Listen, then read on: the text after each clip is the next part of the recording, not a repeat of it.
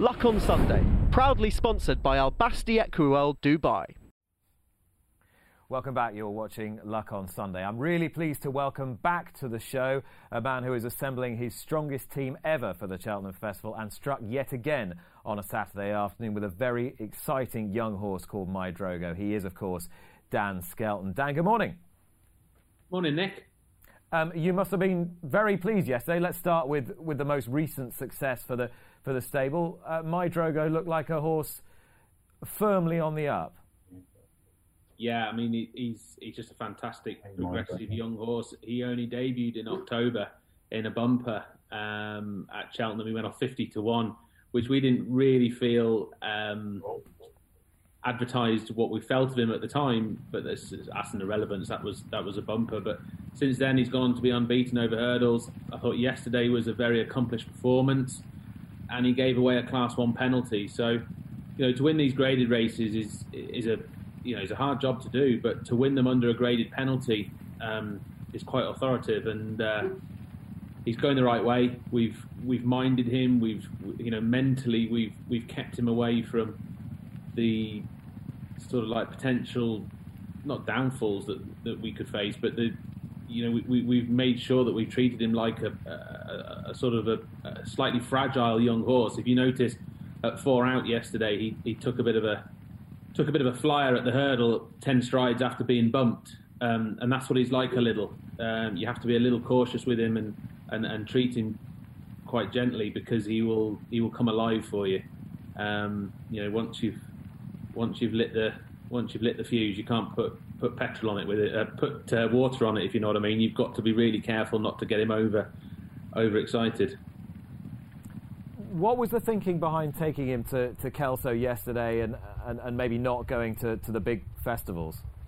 Well, I think the intention is to go to Aintree, and I've been really impressed with him as the season's progressed, how physically he's actually developed. He's not wilted, he's actually blossomed. And we don't weigh our horses, because I sometimes find that with jumps horse it can be a little misleading. But if we were to weigh them, I'd say he's a better physical horse now than he was in the autumn, which is great, because a lot of horses, as the season sort of goes on, they drop condition, and it's a hard job to post Christmas time keep them in their best shape. So I've been really impressed with how he's done that. But really, the main reason for missing Cheltenham is, if you run in a race like the Supreme, where there's a lot going on, going down to 2 out, and a lot of jostling for position, I just feel like he would be capable of doing what he did 4 out yesterday. Sort of half taking his mind off what's going on around him because of a bit of bumping and pushing around, and we just didn't want to put him in that. We didn't want to put him at risk. Basically, we wanted to protect him and shield him from that. And I think the results are showing that we're doing the right thing at the moment. And next year as a chaser, that's really top of the agenda. And this has been a fantastic season for you with so many really talented horses coming through, lots of youngsters coming through that you could get excited about.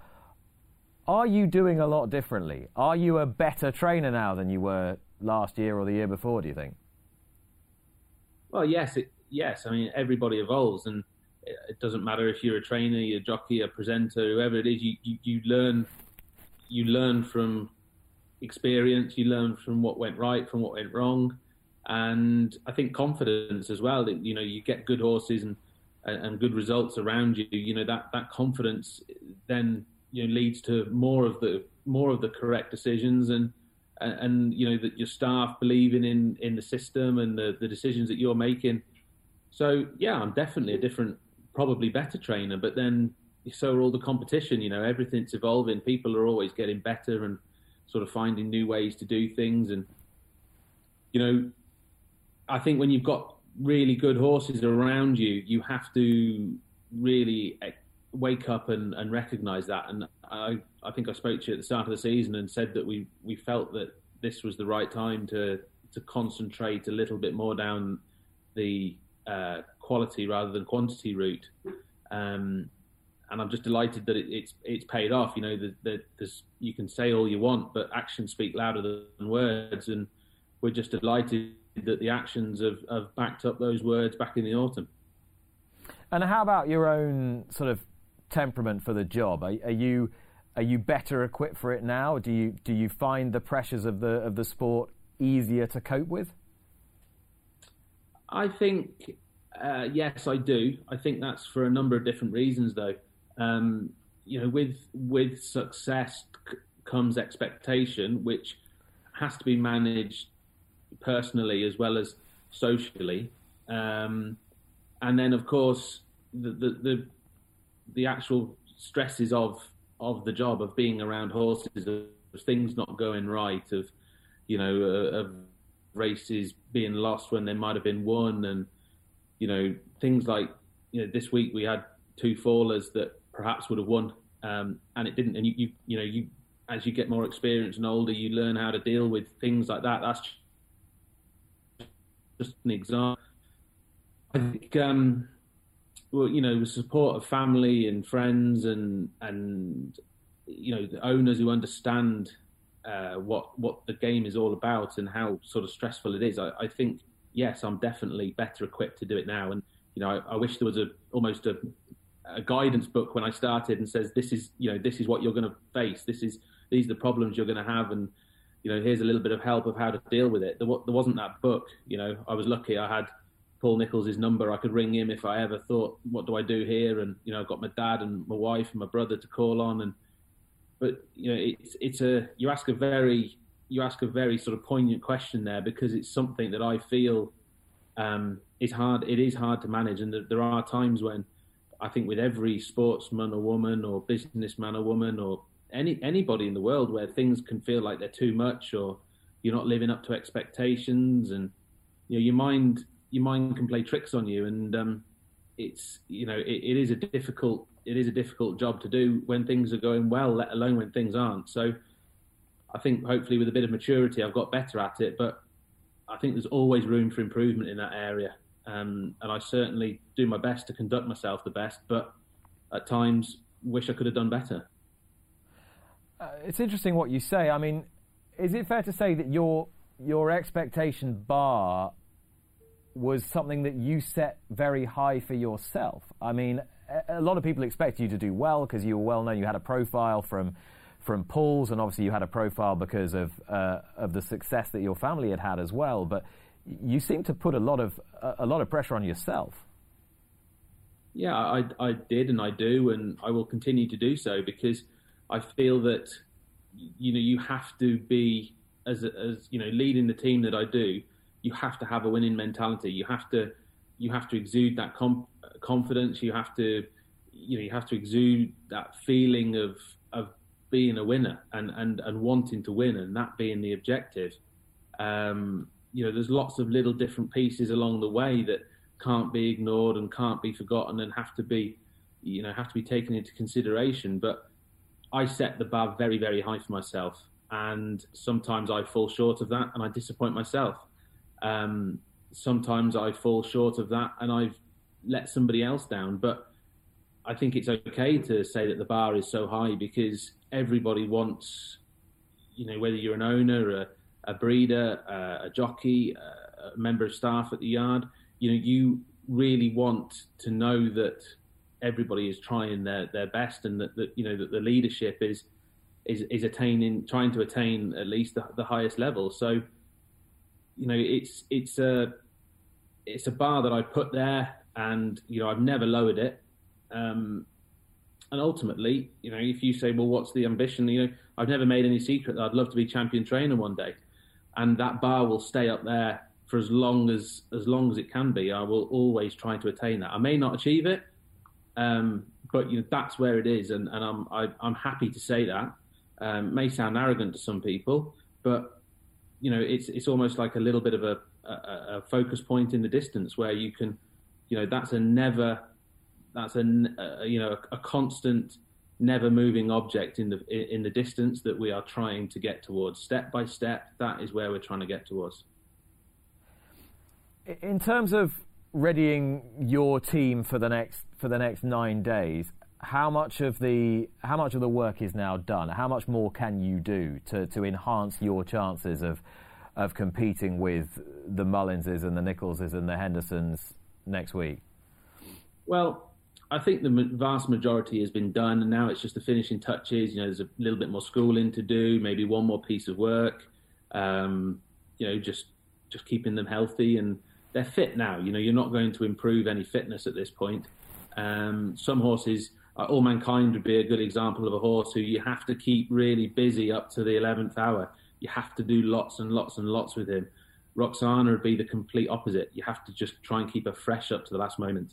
So you've got to, sort of work with your horses, and you've got to remember, I feel at this point, a horse can only be 100% fit. There's no such thing as 101 or 102. A horse can only be 100% fit.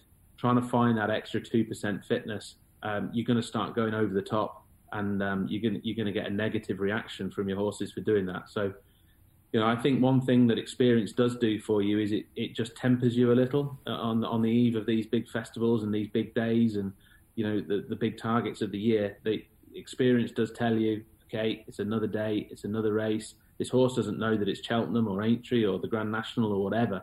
This horse just thinks it's going to run again. So you mustn't take it out of that comfort zone that you know that it can perform well in and has been performing well in all season. So you've just got to basically hold your nerve and just know that your horses are well, trust in them, trust in your staff, and hopefully, touch wood, they all get there in 9 days' time.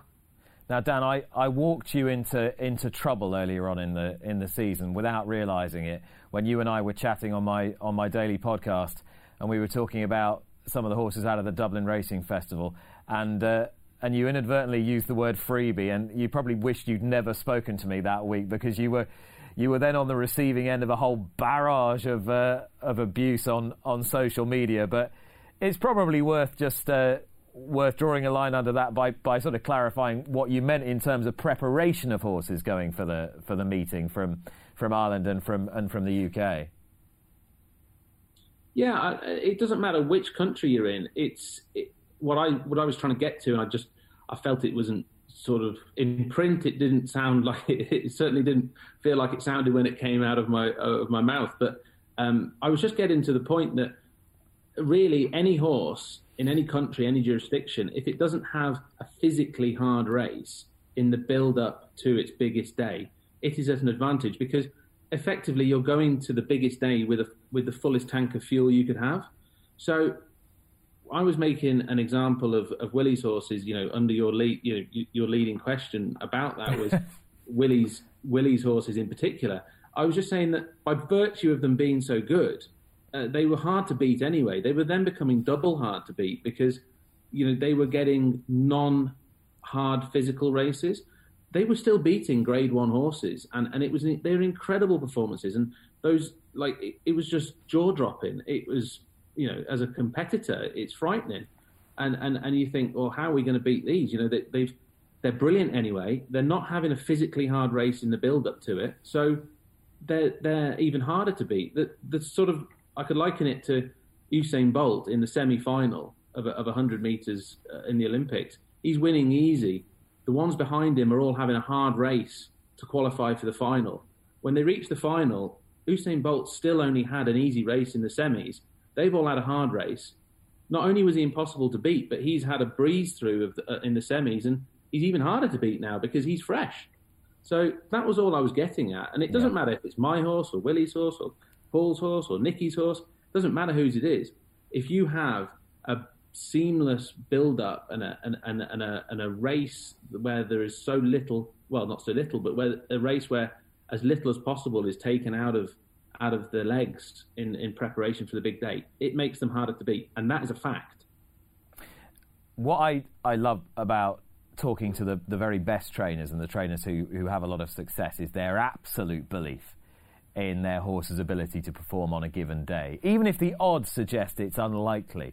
I spoke to Nicky Henderson at some length just by the paddock yesterday. By the time I'd finished talking to him, I was completely convinced that Altior was going to win the Queen Mother Champion Chase. Your old boss, Paul Nicholls, by the time I'd spoken to him, I was convinced he was going to have about 5 or 6 winners. Are you, given that you're a sort of generation younger than them and a generation and a half, junior to somebody like Nicky Henderson, for example, do you look at them and feel quite amazed by the enthusiasm and the relish they still have for this, even though they've been doing it for decades? They're brilliant. They're masters at their trade, and they're leaders. They are leaders of their team. And I've spoken to a lot of different people about that attitude that you've pointed out. And it's, if you're a believer, it can happen.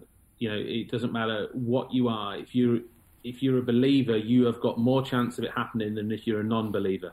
It's tiny, tiny margins. If you believe it can happen, then what percentage is that worth to a person that doesn't believe it can happen? And you've got to get people rallied around you. And, it's I feel like a lot of the time it's a tactic, but also a lot of the time it is plain belief that you believe these horses might win these races or can win these races. And it doesn't matter. Like, I spoke to my dad about it. He rode a horse in the Beijing Olympics called Russell. Russell was a good jumper.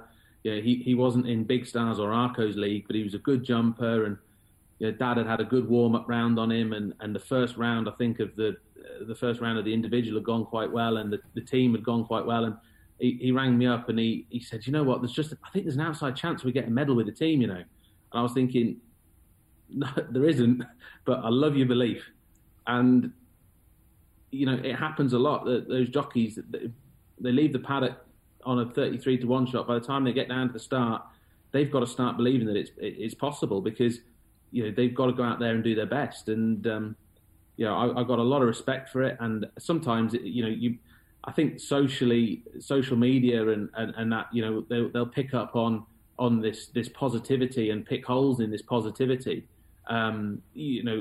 With almost reality reinforced by price or by form. But that's not what trainers mean when they give positive updates and think their horses can win. We're not price sensitive or form sensitive at that point. We've got to believe in our horses going to these races. So, I fully embrace it. I'm a believer myself. Of course I am. I've got to be. And I think it's good for the team. I think it's really good for the team, and a lot of banter comes off the back of it as well. Like, people know that me and Paul get on really well, and he'll tell me he's going to win, and I'll say, well, I'm glad you're in it, because we needed a lead for the race, and that type of thing. So it adds an interesting angle to it that everyone thinks that they can win, and that is completely embodied by the story of Newbie Negra, because not only is he the horse that your dad picked up from Spain in the unlikeliest of circumstances, you believe in this horse so much you've even gone and bought the sire. It's like Remington. I liked it so much I bought the company. It's a totally new venture. Gracie, my wife, and Nick Pearce, they're in charge of that. I'm very much still a trainer. But it's an interesting angle, and what with this year's travel problems to the continent and others, we thought he'd be a little asset to at least our brood mares and a few of our owner breeders, and we believe in him as a sire. And you can see the quality that Newbie Negra has. His size, his scope, he's fast, he's brave. We like everything about him, and I'm just really looking forward to the Champion Chase with him for so many reasons now. And Gracie had a great interest in what we do anyway, because she's intrinsically involved in the racing business anyway. But I can tell you now, her interest has trebled since he's arrived. So we're going to be able to hear Grace screaming when Newbie Negra wins the Champion Chase from your base in Warwickshire. I says no doubt. Is he going to? I think he's a great chance. Yeah. There you go, bit of belief for you. Is he your best chance? I think if the ground was good to soft on Wednesday, I'd say yes, he nearly is our best chance. I've analysed the race in a lot of different ways, not by competition, but just by the way that the race is run, how a Champion Chase is run, and I just feel that he's got that speed. If the ground is really, really, is decent, and it allows him to travel with ease, and he's not having to use up any fuel on the way around. He gets a good round of jumping. He could turn into 2 out with a relatively full tank of fuel, and by that point, it really is game on. It's a champion chase. You've got to go and jump well, and things have got to go well for you. Azertiuk dropped his back legs in a water jump there once, and his chance was gone. And that's the margins. Another 2 inches, and he'd have jumped that jump, and his chance would have still been there. But those are the fine margins of a race like any championship race, to be honest with you. So, if it goes according to plan on the way round, I think he's got an outstanding chance because he's the young horse. He's a progressive horse. I don't have any fears about Cheltenham for him. I feel he stamped superiority over Altior at Kempton, and I know Cheltenham's a different track, but I feel that's what it is going into it. And he looks as good as I can have him. I couldn't have him any better. I know I need to let you go, but I felt a bit down in the dumps about the Cheltenham Festival at the beginning of this show. I feel quite excited about it now after talking to you. One thing you're never going to lack, even if the sport's in the mire or in the wires as it is at the moment, is your belief in this as a worthwhile way of passing your time and playing out your career. Definitely, and it's I'm just involved. I'm involved up to my neck in it. It's been my life. Horses have been my life before racing was. So I feel very privileged to get up in the morning and go to work. It doesn't feel like work. That's the best endorsement I can give it, and I want to be able to do it forever. That I'm not in this for a few trophies and get out. I'm not. I've got a team of nearly 50 staff. I recognise my responsibility to sort of do that, and sort of be able to pay their wages and everything else. And I think we all embrace the sport. And it's going through a troubled time, but lots of sports do. Simple as that. Lots of sports do, and I think we've worked out where there's where we need to be really strong. And I just hope this week is put firmly behind us now. The authorities have had their say, and we can move on with what's the most exciting 4 days of the jump season. And time's a healer, perhaps. I don't know.